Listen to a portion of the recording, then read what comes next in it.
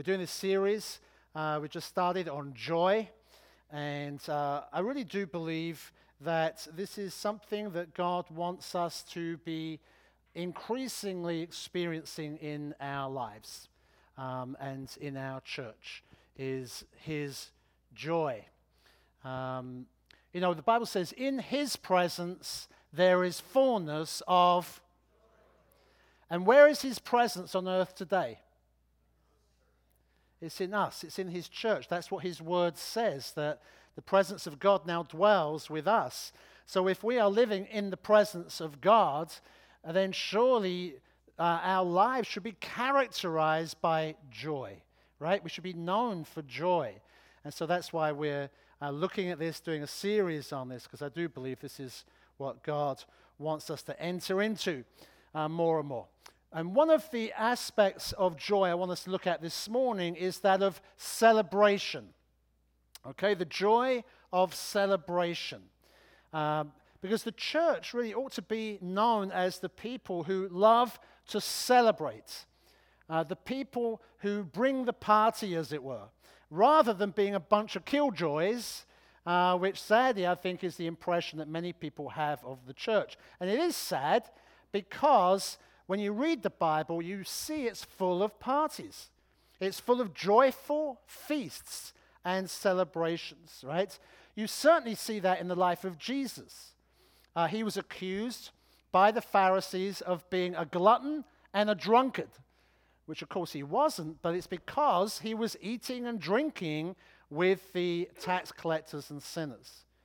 And then what did Jesus choose to do for his very first miracle? Turned water into the best wine so that the wedding celebration could continue. Jesus brought the party. And then you see in the parables, there are a number of feasts mentioned in his parables. Probably the most famous is that of the prodigal son, where the wayward son returned home, and this is what the father said. Luke 15:23.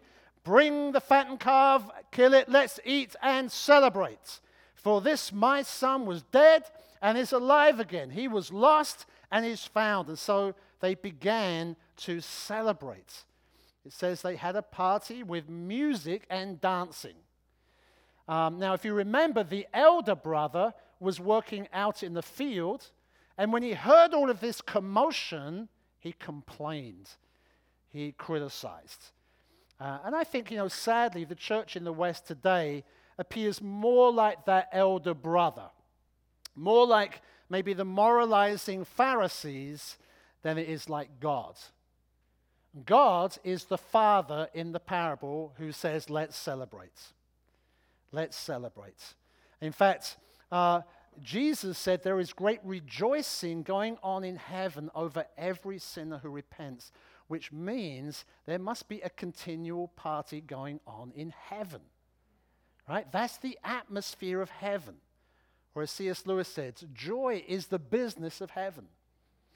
And if my use of the word party is making you feel a little uncomfortable, I'm afraid then it's probably because of your misuse of the word, where maybe you did too much partying, or your experience has led you to cringe right now when I talk about Jesus bringing the party, right? Maybe that was your party, but let's redeem it, right, for the kingdom's sake, because the atmosphere of heaven is like that of a party.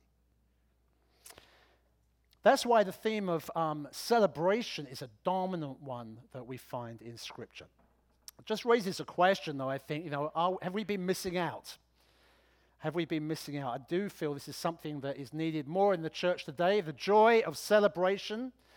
We need that in our lives. And one of the things that will increase our joy is by being intentional about taking time to celebrate and to rejoice in the goodness of God.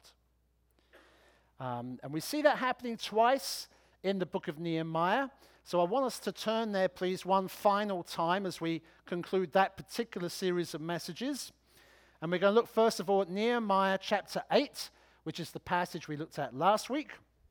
And that's where the Israelites, who, having been in exile for many years, they kind of rediscovered God's word. Had Ezra the priest come and read it to them, and they suddenly realized that God had ordained feasts for his people. And being that it was the 7th month of the year, they realized actually they should be preparing for the Feast of Tabernacles, the Feast of Tents, which was a time of celebration where historically God's people would reenact with great joy the Exodus, where their ancestors would have dwelt in tents as they traveled through the wilderness. And so as they got ready for the feast, this is what it says in verse 10 of Nehemiah 8.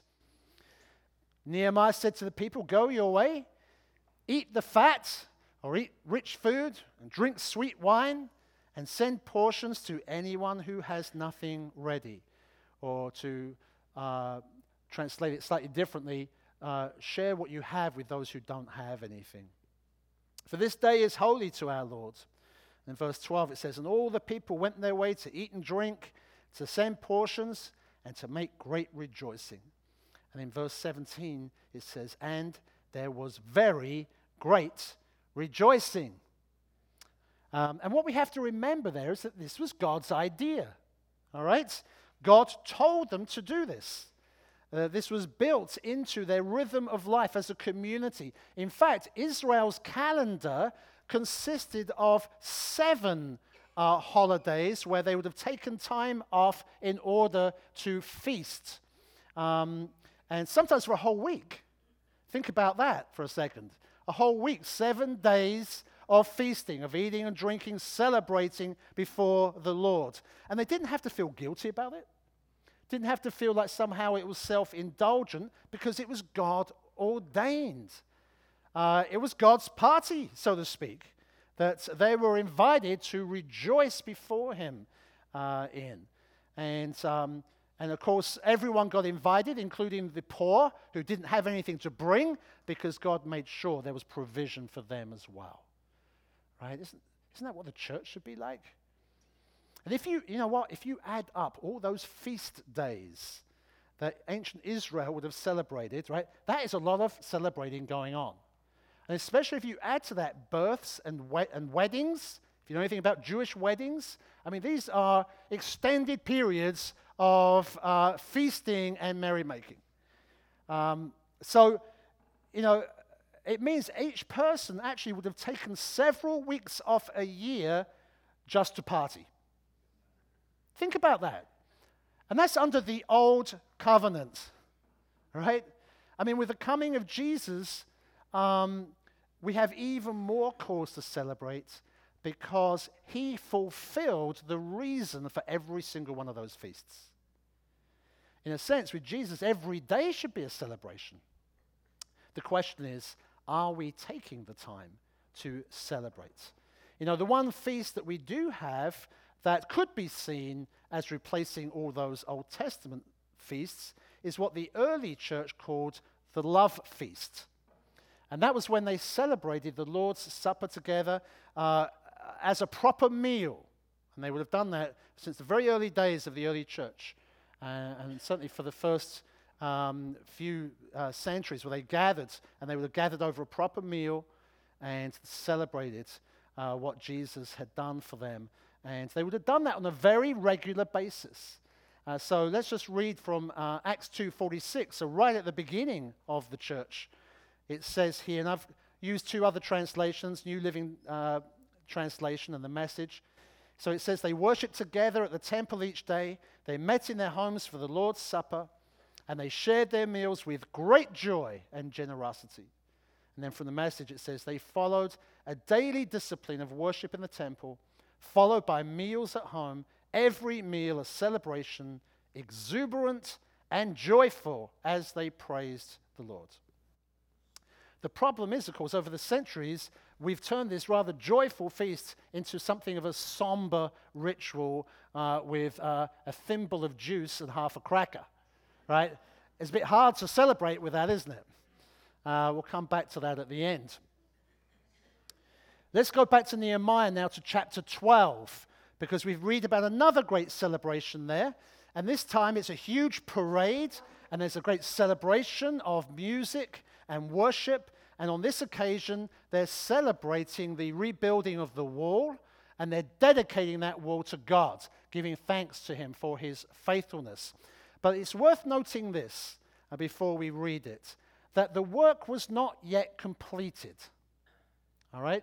This is chapter 12. There's still another chapter to go in Nehemiah. There were still further reforms that needed to be made. There were leaders that needed to be appointed. There were issues of morality and injustice that needed to be addressed. All right? So there was still work to be done. But you know what? There's always going to be work that needs to get done. Right? There will always be work that we need to be doing. At some point, we just have to stop, press the pause button, and take time to celebrate the goodness of God in what's already been done. And that's what they did there in Jerusalem. Let's just read. I'm going to read from verse 27. I've kind of edited this section because there's a lot of names in it which I can't pronounce. So here's the edited version.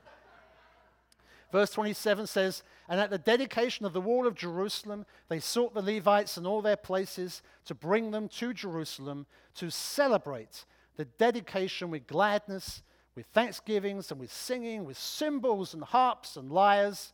And in verse 31 it says, Nehemiah says, "I brought the leaders of Judah up onto the wall and appointed 2 great choirs that gave thanks." What he did essentially was to divide all the people into 2 and created these 2 big choirs who got up on the wall, one heading south, and then it says in verse 38, the other choir of those who gave thanks went to the north, followed by Nehemiah and half of the people. So you've got these 2 great choirs of singers and musicians walking on top of the wall, going in these different directions, but encircling the whole city of Jerusalem, and then ending up together at the temple, ending this great crescendo of praise in the temple. And so it says in verse 40, both choirs of those who gave thanks stood in the house of the Lord. And in verse 43 it says, there they offered great sacrifices that day and rejoiced. For God had made them rejoice with great joy. The women and children also rejoiced, and the joy of Jerusalem was heard far away. I love that. The joy of Jerusalem was heard far away. Is that what people are hearing from us? You know, people here on the seacoast. Are they saying, hey, what's that happy noise I hear? All right, what's that happy noise? Who's throwing a party? Oh, it's the joy of New Frontiers Church. Wouldn't it be great if that was what people were here, if we were known for that? It's what God wants his people to be known for. We're called to be the joy of the whole earth. That's what his word says. How badly is that needed in the earth today? And particularly in our own culture, where there is just so much disillusionment and cynicism, you know? So when Nehemiah says, let's stop here and take time to celebrate the goodness and the faithfulness of God, what might that look like for us today? What might that look like for us? And what would be the result of that? That's what I want us to look at now, okay? So first of all, what might it look like? Just speaking personally, I think I would love to take more time just to appreciate the blessings of life. To push that pause button a little bit more, just to stop, to remember, to be thankful, and to appreciate, to find joy and delight in all of life. In family, in friends, in work, in where I live, and so on. I heard a story someone shared recently, and of how they were in a taxi in Houston, heading for the airport on the way from a busy conference, and got talking to the taxi driver just about life and family, and found out that the taxi driver was from Ethiopia and had been in the United States for 20 years. And so this guy, the passenger, whose name was Mike, he said to the taxi driver, seeing as you didn't grow up here, what's your take on the American culture? And so the taxi driver paused for a moment, And he said, "Can I be honest with you?" And Mike said, "Yeah, of course." And he said, "I'm from Ethiopia. Every day here is a good day. And I just don't understand why people aren't walking around here with their hands in the air saying, 'Thank you, thank you.'" You know, and it's true. When you consider the hardships, the conditions that so many people in the world have to face and to live in, you know. And so, you know, regardless of whatever's going on in our lives right now and the personal difficulties we may be facing, the truth is we still have so much to celebrate and be thankful for. And so often, you know, we just rush from one thing to another, or just kind of preoccupied with our phones, or you know, just fretting about the stuff of life, that we don't always celebrate what we have, or take time just to notice the, you know, the sunset, just to pull over and just take joy in it, or hear the birds singing, or to appreciate where we live, and so on, just to thank God for it, you know. But of course, to really experience the joy of celebration, you have to do it with others, don't you? It's not something you just do on your own. What we see here in Nehemiah is they celebrated as a community. They celebrated together. And of course, the joy is all the greater when you celebrate with others. It just enriches your own joy, right? So you see a magnificent sunset by yourself. It's not quite the same as being able to share that with someone else. Even though we try and take pictures, it just never does it justice, does it? Or maybe you're watching a football game. You're watching the Super Bowl on your own at home, watching it on TV, and it's your team, and they come back from the dead, and they clinch the win with just the most amazing touchdown, and so you're there going, yay, yay. You know, it's just not the same, is it? It's not the same. It's not as fun as being able to celebrate with others, like this group here.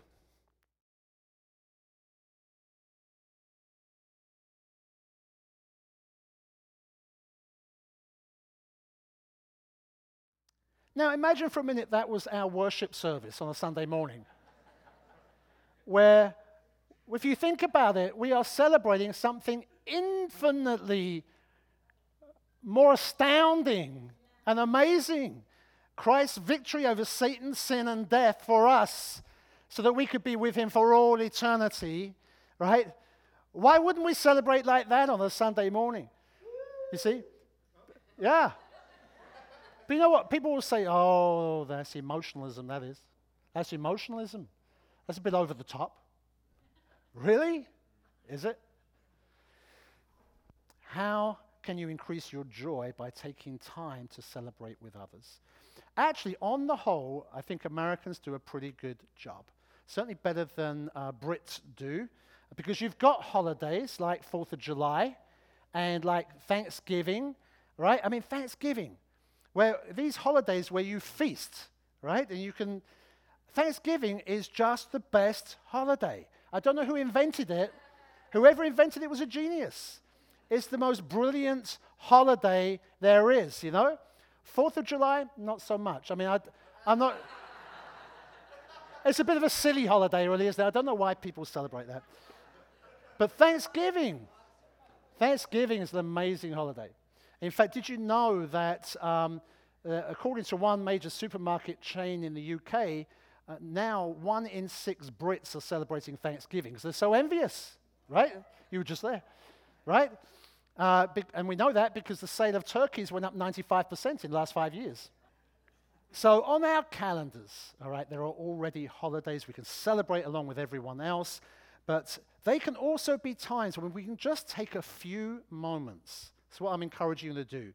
Just take a few moments to thank God for his goodness and his faithfulness, right, for family and for friends, for life and for liberty. Right, let's not neglect to do that. We can celebrate birthdays and anniversaries in the same way.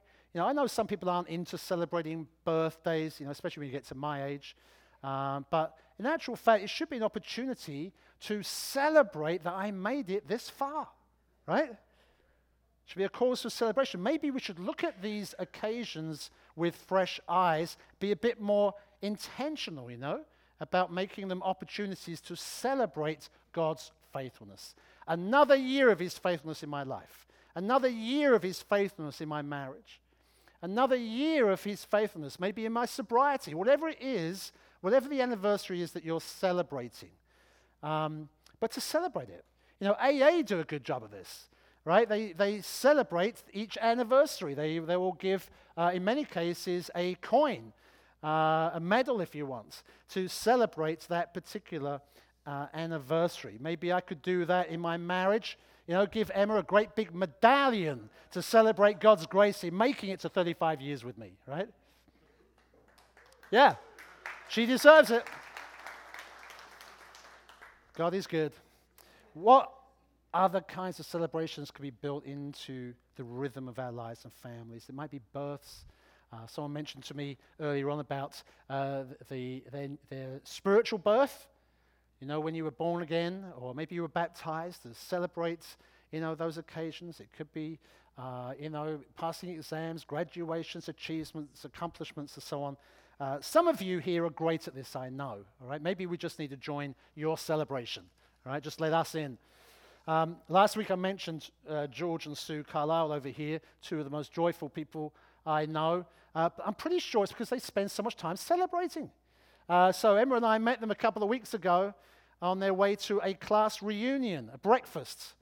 Class reunion. The class of, no, it's all right. Class of whatever, right? People who are still living on the seacoast, they gathered for a class reunion breakfast. But here's the thing, they do it every month. Wow.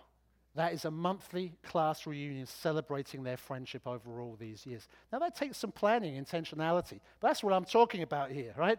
How we choose to celebrate is going to vary. I'm not going to tell you how to celebrate. I'm just trying to convey here the importance of celebration in our lives and to encourage us to take that opportunity to celebrate God's faithfulness as we do. All right? And then there's the celebration in our church family life together. Many traditional churches use a church calendar, which churches like ours tend to dismiss. Because, I used to think that times like Easter and the Advent season were not a big deal. Apart from the fact, of course, you get more guests coming then, in which case we make it a big deal. All right? But the way I used to see it, my reasoning was that for Christians, every day should be a resurrection day. Celebrate the resurrection. Every day we should be celebrating Jesus coming into the world, except that we don't celebrate that every day, do we? At least I don't. Not in a focused way. Every day just merges into another. It just seems like the one before.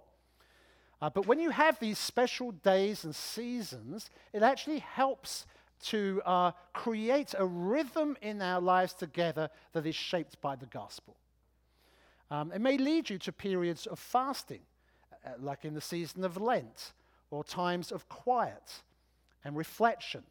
And then that will then give you a greater appreciation and thankfulness for those seasons of feasting. Right? Our joy in the celebration will be heightened because of it. Right? Can you see that our lives actually is richer with these kinds of rhythms? So maybe we could do with more of a church calendar, right? More opportunities to celebrate God's grace, right? Like, what about, for example, Trinity Sunday? Hands up if you celebrate Trinity Sunday. Okay, same in the first service. No one. Did you realize that for centuries, much of Christendom, many traditions celebrate Trinity Sunday with a feast? With a feast. Millions of people all over the world, right, today celebrate Trinity Sunday with a feast. Who knew? What have we been missing out on? We missed the feast, right? We missed the feast. June 7th, maybe we should do something. Trinity Sunday, it's the week after Pentecost. So, of course, we do have some of our own celebrations. We've created some of our own traditions. So International Sunday, my favorite Sunday of the year, is a time when we have great celebration here. annually where we worship, we parade flags, we feast together, and there's food and Taste of the Nations. It's a wonderful time. We also had our first Enough prayer event last November. We had 140 people come. That's the most people we've ever had come to a prayer meeting. You know why? Food. Yeah, exactly. You see? We love to celebrate. We just, any opportunity, right, then we'll take it. So food. We had a great time. It was a chili fest. And that was where we broke bread. Big hunks of bread, big cup of grape juice. That was our version of the love feast, because we also took the opportunity to celebrate God's goodness and to give thanks. It was so good, we're going to do it 3 times this year. And the next one will be March 20th. March 20th, we'll do it again. I think we can even improve upon that one, certainly in how we broke bread and so on. But you know, it's another opportunity to build some celebration into the rhythm of our church life together. And when we are celebrating, okay, here's something to consider. When we're celebrating, let's make sure we invite people who may not have much to celebrate. A few years ago, we held a winter banquet downtown Portsmouth, and it was for anyone who would like a meal, and we invited people who were living on the streets or from the shelter. It was just a one-off we did, just to give some reprieve to the harshness of life on the streets, just to be able to give some joy. And so we did this big banquet, and the UNH athletes came and helped us. They all dressed up. It was a proper do, 3-course meal, proper table linens and china and silverware, and they were dressed up to wait on tables and to serve the mostly homeless population in Portsmouth. It was a great occasion. But I was thinking of that again as I was reading this in Nehemiah, where it says God gives commands to share what you have with those who don't, in the midst of the feast, to do that. And I was reminded, of course, of Jesus' words in Luke 14, where he says this. He says, when you give a dinner or a banquet, don't just invite your friends or your brothers and sisters or your relatives or rich neighbors, because they'll just invite you in return and you'll just be repaid. But when you give a feast, invite the poor and the crippled, the lame, the blind, and you'll be blessed, because they can't repay you, for you will be repaid at the resurrection of the just. And I was just chatting with Ray Forsey about this, wondering if there might be an opportunity for us to host people here one lunchtime a week. Maybe do a banquet on special occasions. People who would appreciate a meal and maybe some community. That might be people in the streets. It might be senior citizens. I don't know. But, you know, if that rings your bell, if that's something you want to get involved in or you want to head up for us, just let me know, right? Speak to Ray Forsey or myself. So I'm just giving you some ideas of what this might look like. And you may well have ideas of your own, in which case, please go and act on them. Just be sure to invite us along as well, okay? So, what then will be the result if we take this seriously? If we're more intentional about taking time to celebrate, what will be the result? 3 things I just want to close with. I'll just mention these briefly, all right? 3 things, and then we're going to break bread. Number 1, your joy will increase. Your joy will increase. When we regularly take time just to stop what we're doing, to celebrate special occasions, mark those milestones, rejoice in the beauty that's around us, while all the time thanking God for his goodness, all right, it will begin to change your attitude and your outlook. Instead of just taking every day for granted, we begin to receive each day as a gift. We'll start to find greater joy and delight in all of life. Now, of course, that doesn't mean it's easy to do that. You know, there's often a discipline to celebration because you don't always feel like it, do you? We don't always feel like celebrating because, after all, there's always going to be pressing stuff that we have to deal with in our lives, whether that's, repaying debt, restoring our marriage, mending relationships, overcoming sinful behavior, or fighting injustice. Whatever it is, there's always stuff that we need to be working on or stuff that needs to be done, and that can seem endless. And that's why God ordains times and seasons of celebration and rest in the midst of it all. Right? It's why it's so important in the midst of all that, because that's not going to go away necessarily, all right? But in the midst of all that, we just take time to stop, push that pause button, just to remember and to celebrate, right? To remind ourselves of God's faithfulness. In even the small things, in even the small victories, because that's what will sustain you as you go through life. That's what will enable you to make it through to the end, because it's the joy of the Lord that's our strength. It's the joy of the Lord that is your strength and that will carry you through. Right? That's why this is important. And when we choose to celebrate, and especially in the midst of adversity, then we are in some ways defying our circumstances, and we're defying the enemy, because we're choosing to put our trust in God, to remember him in it all, you see. And so not only will our joy increase, but our fear and anxiety will decrease. Right? When we take time to celebrate, fear will decrease. There was a time when Nehemiah had to say to God's people, do not be afraid, because they were being threatened on every side by their enemies, and who caused them, no doubt, to feel anxious and to feel afraid. And so Nehemiah says, don't be afraid. Remember the Lord, who is great and awesome. And then here we find in chapter 12, Nehemiah organizing this great big parade with two big choirs of the wall coming together at the temple at the end with this great anthem of praise to God's faithfulness. But did you wonder, why did they do it that way? Why not just all meet in the temple in the first place? That would seem the obvious thing to do. Why all this kind of walking on the wall? Well, my theory is because earlier on, when they were facing opposition, two of their enemies, called Sanballat and Tobiah, taunted them and mocked them and said, these feeble Jews, what do they think they're doing? Look at that wall, it's pathetic. And Tobiah says, if even a fox goes up on that wall, it's going to fall down. So what was the people's response to that?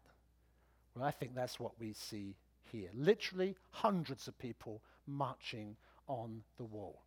Right? Surely that was deliberate. It was like a declaration to their enemies. Ha! Ha! Look at what God just did.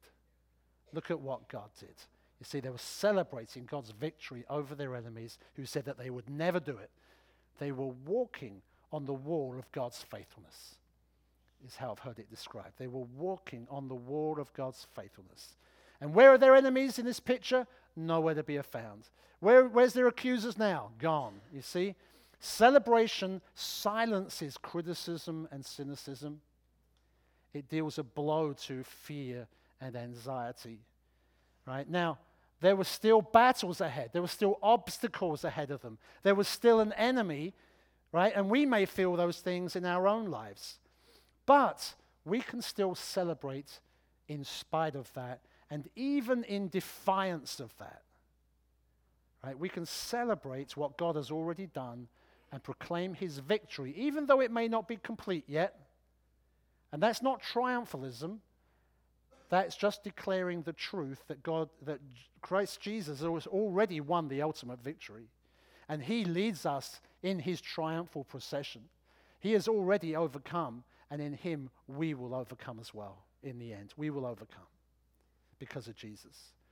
So we can celebrate not just God's faithfulness in the past, but what he's promised to do in the future, knowing that he who has promised is faithful. Amen? We walk on the wall of his faithfulness. Is that what you're doing today? Are you walking on the wall of his faithfulness? Right, let's take time to celebrate. Right, throw a party for even the small victories and accomplishments. Right? Perhaps you've had 2 years in recovery, some form of recovery, and you just had a major slip up. And those voices are going to come to you, already are in your head, saying, how pathetic, how feeble, you'll never do it.